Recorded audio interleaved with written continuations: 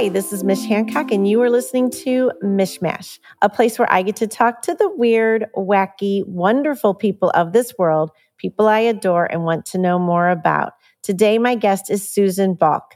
Susan is the founding director of Hate Breakers, an organization that celebrates those who end the hate breeds hate cycle and hits the brakes on hate.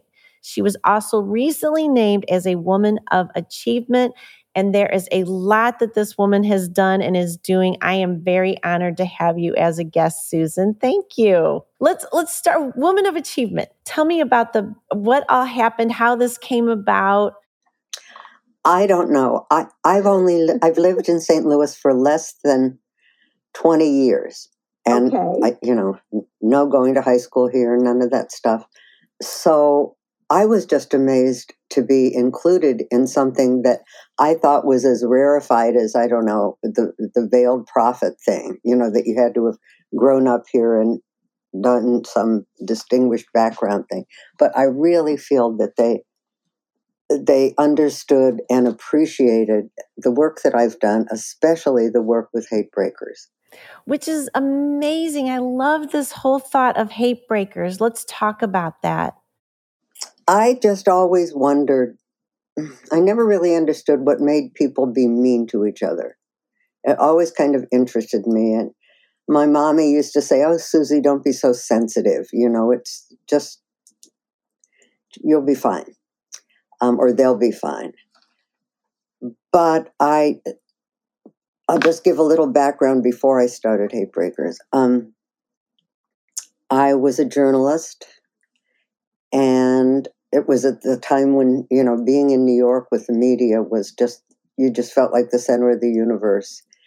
And well, can we just say that you were a journalist with a lot of rather amazing places, right? I mean, you would name some of them. They're all recognizable. What, the places I work? Yes, and who you wrote for, edited for. The New York Times Magazine, Vogue, Playboy, Ms., whoever, Rolling Stone, whoever would return my phone calls back in the day when we made phone calls. Center of the universe, right? Yeah, and I got to teach journalism at Columbia in New York, and I just loved it. The whole idea. Well, it's like what you do now in the 21st century. You get to ask people questions, and you get to tell the world about them, and you get to do it from your point of view. So maybe if I'd been lucky, and if I was a person, maybe a generation younger, I'd hope to be doing something like what you're doing. Right. Ooh, it's fun. Yeah, but that was back in the day what we called the new journalism. So the first book I did, because I used to think, how come if I see a famous person in person, it seems deeply, deeply significant. What is this fame thing? What is it? Is it because we don't have royalty? Is it because we need to believe in somebody who more people know than know us? What is that about? So that was my first book.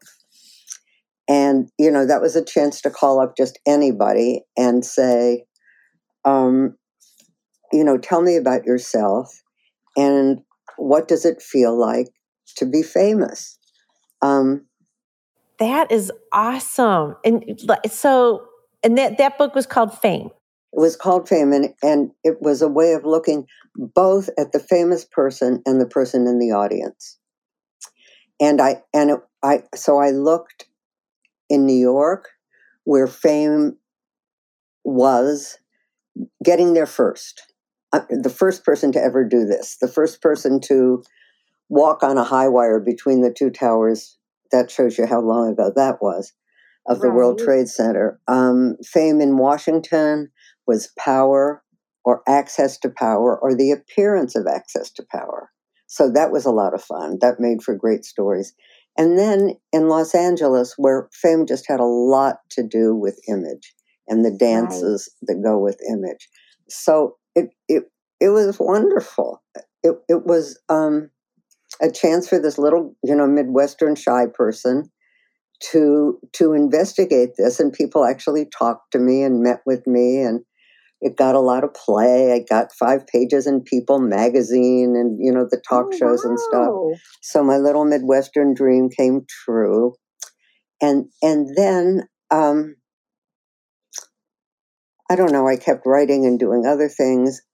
But can I ask you something? Because this is really intriguing to me. First of all, who did you get to talk to? Well, I mean, I'm they're so last century. Let's see. I probably know him. Paul Newman. Truman Capote. Bette Midler. I'm so dating myself. I can't believe it. But this is good. And hey, Bette Midler's got something new out on HBO. So hello. I just watched it. Coastal Elites. It's fabulous. But yeah.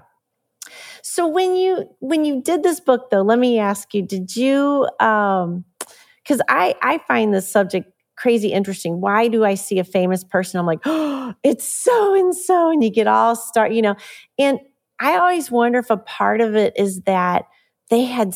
You have to. I feel like you have to have a lot of guts to put yourself out there like that. Well, I think it's a double. I think it's a double. I think that both the audience and the person on the stage will say, we buy into this myth, and I think it was given to us, by the movies, that somehow if we're famous, we're immortal. That somehow if we're known by enough people, we're not going to die. Gotcha. And, I think that's part of the appeal of that Turner Classic Movies thing.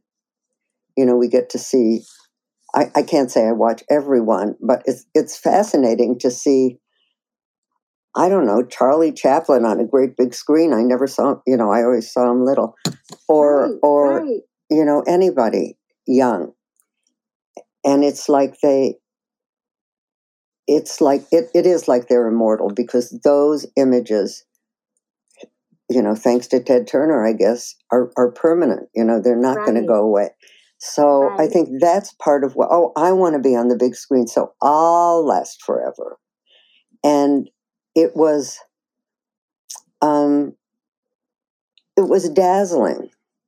But there were some times that being the famous person could be distorting or startling. And one well-known comic told me that he was walking with his son on the beach in Malibu. And somebody came up to him and said, "Oh, I know who you are. I love you." And his little boy said, "Daddy, how could he love you? He doesn't even know you." And I don't know how he explained it to his son, but the man believed that he knew him. And so, and then another time he told me he was sitting with his family at a restaurant and somebody came up to him and said, that new series you're doing, it's just not working. Here's what you should do. This total stranger. And so what I realized is that I think the guy thought he was helping maybe, but there is this combination of love and contempt, of adoration and contempt. And so, and I think to this day, we feel that about really famous people. Well, we do. I notice one of the things we do is we build them up, but then we also want to watch them crumble because I feel like that's something that happens. And I got to think, today it's so interesting how you can be on social media connected with, you can follow them and that's become a whole thing, right? Where there are celebrities that just, they do their Instagram, this and that's all day long. That's what they put amazing amounts of time into one picture and what they're going to say. And and even politicians, we won't name anyone, who demonstrates power by saying whatever he wants to say at that moment. Yes. On Twitter. And that becomes the news, doesn't it? Right. Doesn't it? Yeah. And so it's I think very interesting. I think that it's not a happy episode in sort of that dance of publicity and exploiting and gobbling up. Those of us in the audience just seem to gobble that stuff up. So, as much as I love and enjoy social media, I'm concerned, as I'm sure you are. Like, how do we deal with inaccuracies? Yes. We want to read what we Yes. want to read. We want to see what we want to see. Truth has become a topic of many conversations for me lately, because it freaks me out that I'm pretty sure I don't know the truth about anything anymore because of what's out there. You don't know. And then, when you learn like what you're being fed is exactly what you want to hear. So then it's easy for everybody to say, well, I'm right, because I read it. And I read it, so it's true. Yeah. And I read it, and I saw this whole article about it or a show about it. And I'm thinking, I don't really know what the truth is at all anymore. Right. Well, I remember the first time I heard Kellyanne Conway say, well, that was an alternate fact. Oh, right. Yes, an alternate fact. That's an interesting thing to talk about. That was an alternate fact. What? What does that even mean? And languaging is, as you know, as a journalist and writer, language has got a lot of power. So you wrote this amazing book, Fame, and then and then all these other things you've done, and how did that get you to Hate Breakers? Because I'm with you. I have a hard time understanding why people hate. Well, great. And we've got a lot in common. So so right after I published the book Fame, I married this fabulous, talk about words. I had a wonderful relationship in marriage to a man who was a Jewish Viennese refugee. And and he worshipped America. If I would say something like, oh, that would only happen in America, he would say, do you have any idea what you're saying? I would try to be, I don't know, it was obnoxious. So he decided that he wanted to go back to Vienna and photograph and interview people just sort of on the street and find out how that whole Hitler thing had looked to him now. So he did that. And the book was published. And it actually wasn't published until he died. And I moved to St. Louis. I was in San Francisco. So it was a book called Vienna's Conscience. And somebody took a look at it and said, oh, that would be a great exhibit at the Holocaust Museum here. Well, it was an exhibit, and it went all around the world. It went to Shanghai, and it went to San Francisco, and it went, well, first when it was in Vienna, it was in Freud's, in Freud's office. Thrilling. And then it became a permanent exhibit at the United Nations in Vienna. Now, Ricky didn't get to see any of that, but gosh. But a thing that he and I always talked about was, how can hate take over a whole continent? Right. But also, how can people like this Catholic family who hid our aunt and uncle during the Nazi time? They lived across the street from a police station. They had 2 little kids that went back and forth to school every day, never said anything. How does that come out? How do people resist it and, hit the brakes? Rise above it. And say, I'm not going to hate, and I know this is wrong. Right. Yeah. So at the exhibit in here in town, I heard a couple, you always listen to what people are saying about what you did. And I heard this couple say, oh, those damn Viennese. And I thought, well, my job's not done, because, of course, it's not just the Viennese, it's all of us who, when there's something unpleasant in our background, don't want to talk about it. So I thought, okay, how do we make this more universal? And so the journalist in me thought, let's find a lot of people who have experienced hate either as victims or perpetrators or witnesses. And instead of being defined by that trauma in a negative way, decided to try to fix things so it was not likely to happen to anybody ever again. And so, with the encouragement and support of my now husband, the reason I moved to St. Louis, Ken Ball, we put together this organization called Hate Breakers. And the journalist in me would find these people who had no idea that what they did was even interesting to anybody else. And we had this gala, thing every year, and we would give them Hate Breaker Hero Awards. Oh, wow. And it was just a wonderful experience. I mean, some of them were well known. Some of them didn't even want to let me interview them because the experience they had been through wasn't something they could talk about without shaking. Right. And so that's what Hate Breakers is. And it was hard because at the beginning people said, well, why do you have the word hate in the name? What good does that do? It's such an awful word.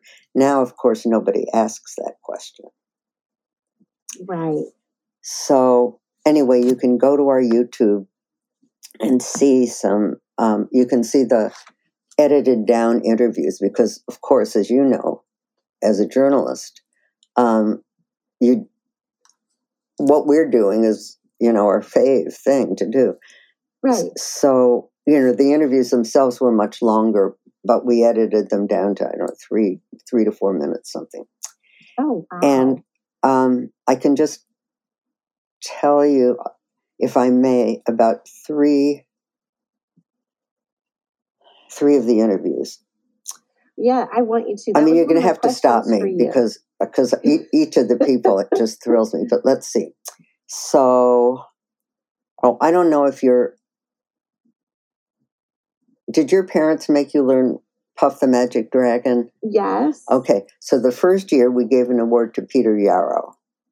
Okay. Because he had a very traumatic childhood. He had a tough childhood in terms of being rejected and made fun of, and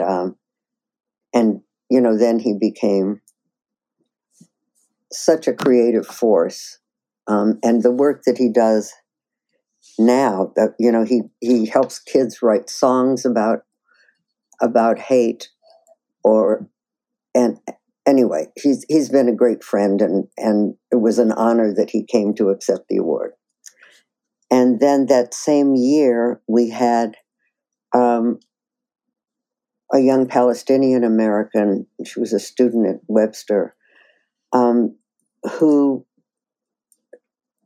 when she was little, a boy who she walked back and forth to school every day. One day, after they reached his house, he turned around and he spit on her. And he said, "Go back to your own country." And she said, "I was born here. What's that about?" So she went home, and so she went to the Middle East, and she helped Palestinian children have experiences with the other side that they might not have had, taking them to villages, doing these various things. And she's one of my heroes. Wow. Then two people who Hate Breakers is now kind of colluding with. One is a woman who I'd love to introduce you to named Teresa Bradley, who has an organization that she started after Michael Brown was killed called Communities in Unity. Very cool. And one of the things she did that I love is she got a bunch of young people at the library there to write poems about how they felt now and how the world looked to them. So Hatebreakers worked with them to, get that published. But she's always working to unite communities and to, especially for teenagers, she's very, very concerned with how can we help these teenagers get out of the limits That is a really good thought, because it's true. My daughter, her and I lived in Jefferson County for a long time. I'm a little bit worldly, so she got to see a lot more. And it's amazing to her still, where she's just like, I feel like some of these kids, they're just going to grow up in that town, stay in that town, never leave that town. And, she feels like it's obvious with some that they just, because they have not gone out and had experiences with different types of people that don't look like them, that's part of the problem. Because then those people become the they over there that are different than me, and they don't understand that the they is you, us. There's a lot more. We are a lot more alike than people know. And in order for us to feel okay about ourselves, then the they people have to be creepy or something. Right, which is so for horrible. Us to be okay. And I think there's a thing to be said for. I have a thought that, whenever I meet someone, I automatically love them. I'm like, right when I'm like, I love you and let's be friends. Now I also say some people prove to me later that maybe we shouldn't be friends. But my first thought is, I love you. Let's, you're a human. I'm a human. We're here on earth together right now, having a very interesting time. Let's hang out, and but I know, and I feel that a lot of people start with, I don't trust you. Prove yourself to me first before we can be buddies. Well, you are clearly in the right line of work. How old is your daughter now? She's 18. Oh, perfect. Yeah, 18. And she's very outspoken about, when someone is saying anything that she feels is not what other people, what she feels that they need to hear, that they need to understand. She'll say it.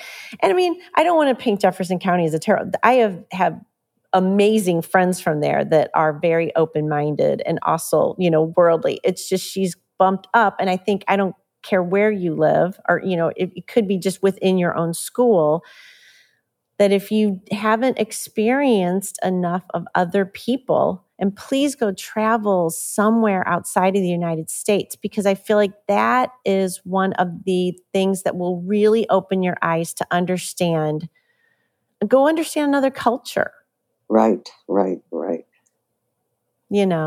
I love what you're doing, and I thank you, Susan, for doing it. Thank you. May I tell you about one more person? Oh my gosh, we're not done. Yes, because I still have other questions for you. Oh, good. Okay, I'll just tell you about this. Not that I have favorites, but Sammy Rangel,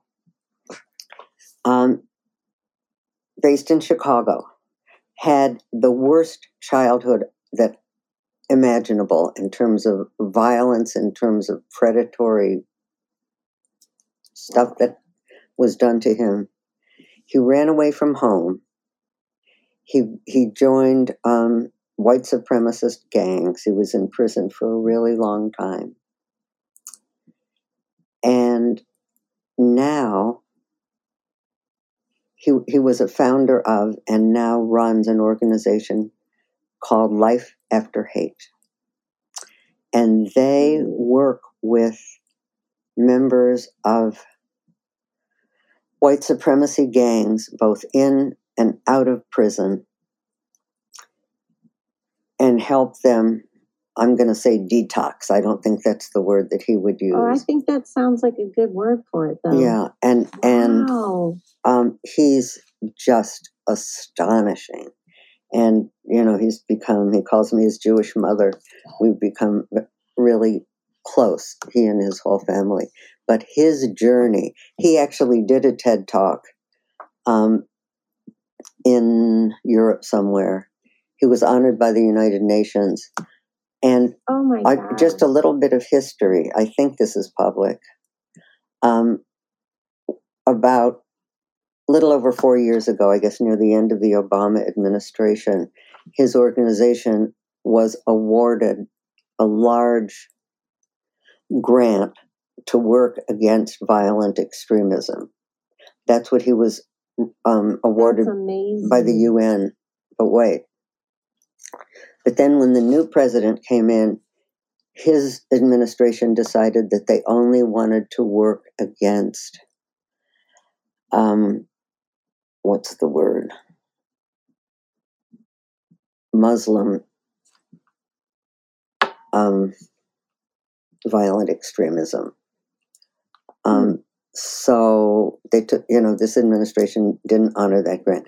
Now, 4 years later, he was given the award again because I think it's become obvious that work needs to be done It does need to be done. I mean, and I'm an optimist. I mean, I really hope that we get to a more loving place in everything that we do as people. And it's one of the reasons why I do TEDx is I feel like it is all about evolving, which is really important to me. Like, how about we evolve? That would be a good idea,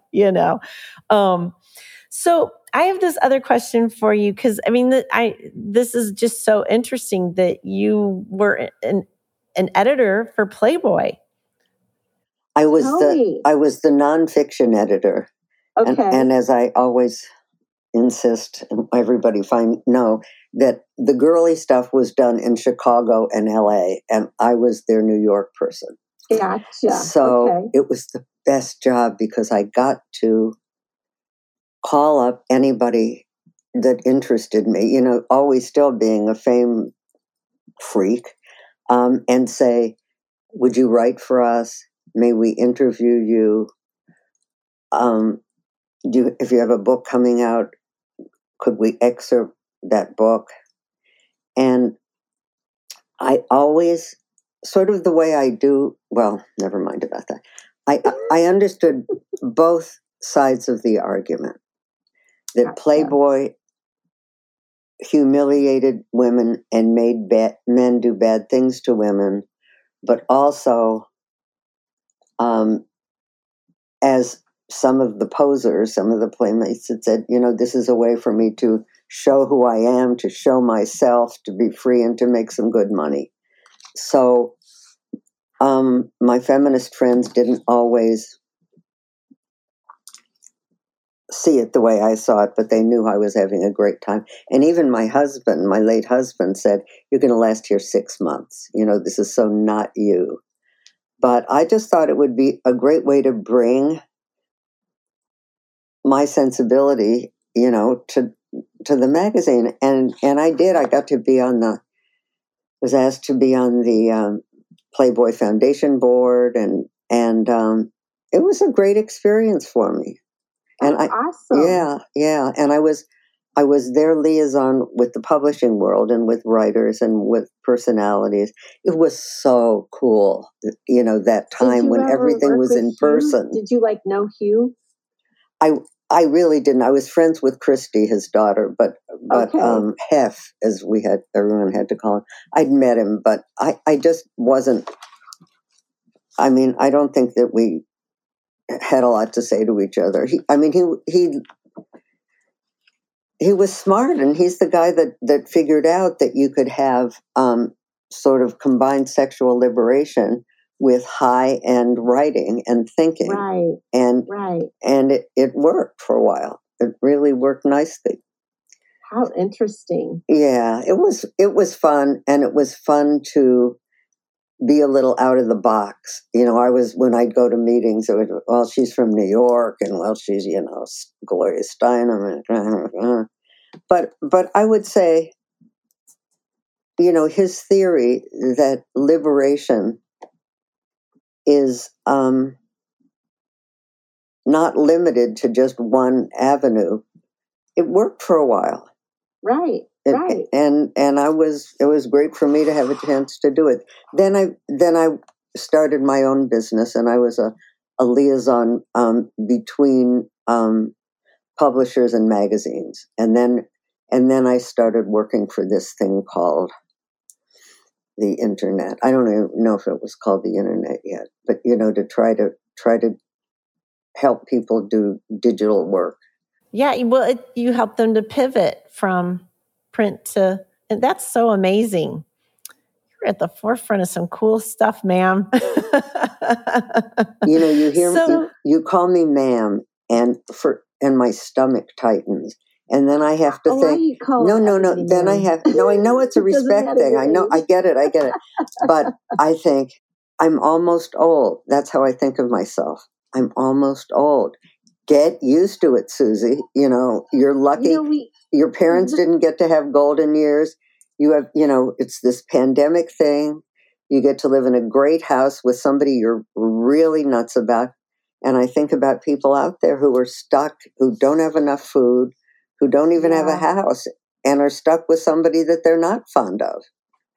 It's a weird thing because I was talking about this the other day. A friend of mine was like, that I hadn't heard from in a while. We caught up with each other, and she's like, "How are you anyway?" And we were both like, if there wasn't a pandemic and all this crazy stuff going on in the world, I would say I'm doing great.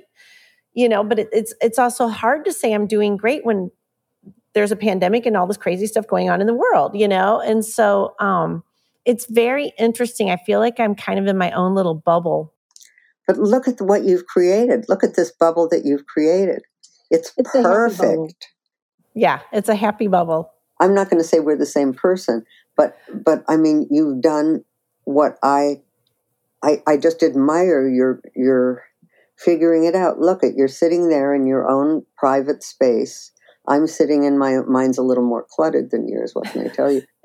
I said in the beginning, you're a well-read woman. Look at all those books. Right. And I don't know anybody else that I can, have the same rapport in, being fascinated with people I've never met, as you are. Right. Well, yeah, we love it. I mean, I'm like you. I'm kind of a fame freak as well. I get really caught up with certain famous people and have to watch all the things that they've done. And I find them so fascinating. And who are you into now? Who are the ones you're caught up with now? Well, in fact, last night, my daughter and I were talking about, I was like, gosh, if Nicole Kidman is in something, I'll watch it. I just think she's amazing. So I will definitely watch it. And then we are also really into anything. Let's see. Well, there's this show on HBO called Lovecraft Country, which is fascinating. Is it? I haven't watched that one. Fascinating. Now, I don't know exactly. It's by the same producers as the movies that Jordan Peele did. One was called Get Out and one was called Us. But Jordan Peele is another one that I'm just fascinated with Jordan Peele. So if he's doing anything, I have to know about it. How about you? I mean, who are you a fame freak for right now? Right now, I'm interested in Sacha Baron Cohen because he never does the same thing twice. And I just saw he was on Stephen Colbert thing last. Did you watch the latest one? The latest movie? Yeah. Well, I watched half of the latest. I watched the Chicago, 7 one. That was a good one. Which was a good one. And I watched part of Borat. This, what is it? The new movie, whatever he calls it, subsequent movie. Yeah. And I'll watch the rest of it tonight, probably. But he's interesting because he claims that he didn't want to be famous, and that there was a great profile of him in the New York Times Magazine recently, which of course I only read digitally now. But he's a many-faceted man and a many-faceted actor. So let's see, I'm interested in him right now. We just finished watching Designated Survivor. Did you? With Kiefer Sutherland, who never interested me before. But it's like this. It's like, for me, because I didn't watch it when it was in real time. It's like today's West Wing. It's that's all I'll say. And so I just thought, oh, he's one of those cute boys. But now, that's what you say when you're almost old. But he became the producer and the director, I think, as well as the star. And, it's about this guy who was fairly low on the totem pole, who was the only one who survived this horrible bombing and like everything else, you have to give the writers a couple episodes to... Yeah, you can't just expect to get into it right away. You got to give it time. Yeah. So now I'm going to forget later what I wanted to say. Oh, I don't know. I love this thing, Vera. And now... I'm going to have to start taking notes so I know what to be watching right now. But there's one that's on Hulu about a woman, I'm going to say your age, who finds herself, she always got all A's and did everything fine, but she's got this job. She wanted to get into publishing, and she has to go get coffee for people. And she realizes that she made a lot of mistakes in her life. And so this sort of, I don't know if he's a phantom or not, but this combination guru and therapist enters her life in all different forms. Sometimes he's a hot dog vendor, sometimes and he arranges for her to have do-overs. Oh my gosh, cool. In high school and so on. And I think it's such a, the writer in me thinks, oh, I wish I'd thought about that premise. It's such a good premise. No kidding. And I can't think of what the name of it is. That one's called Vera. On Hulu. No. Vera is about, pardon me while I do this, because I have to be able to tell you. But anyway, I'm sorry. Know. I'm allowed to, I'm almost old, so I'm allowed to forget things. You are allowed to forget. I forget many times, and I'm almost old too. So there you go. Almost, yeah. Susan, I thank you. This has just been, I love our conversation. It was a great conversation. I agree. I think I'm going to have to come over and hang out with you. I want you to. Over. Definitely. We have the same. Why did we have to meet the day that it got cold? So we can't just meet out on our deck. But it was good. We were supposed to meet at some point, right? Yes, I totally agree. I love it. I'm grateful to Josh for bringing us together. Thank you, Josh Levy. Yes, I was so excited. He's like, oh, I know Susan. I can introduce you. I'm like, yay, I really want her on my podcast. Thank you. So fascinating. Stan, if you want to meet any of the other women of achievement, I do. We will. You and I will be in contact to talk about that and more. My new best friend. Thank you. Mwah. Thank you, Susan Balk. Thank you so much. Have a fabulous time. Everybody do check out Hate Breakers. And for all of you out there, you've been listening to Mishmash Podcast. We love you. Have awesome days. Bye.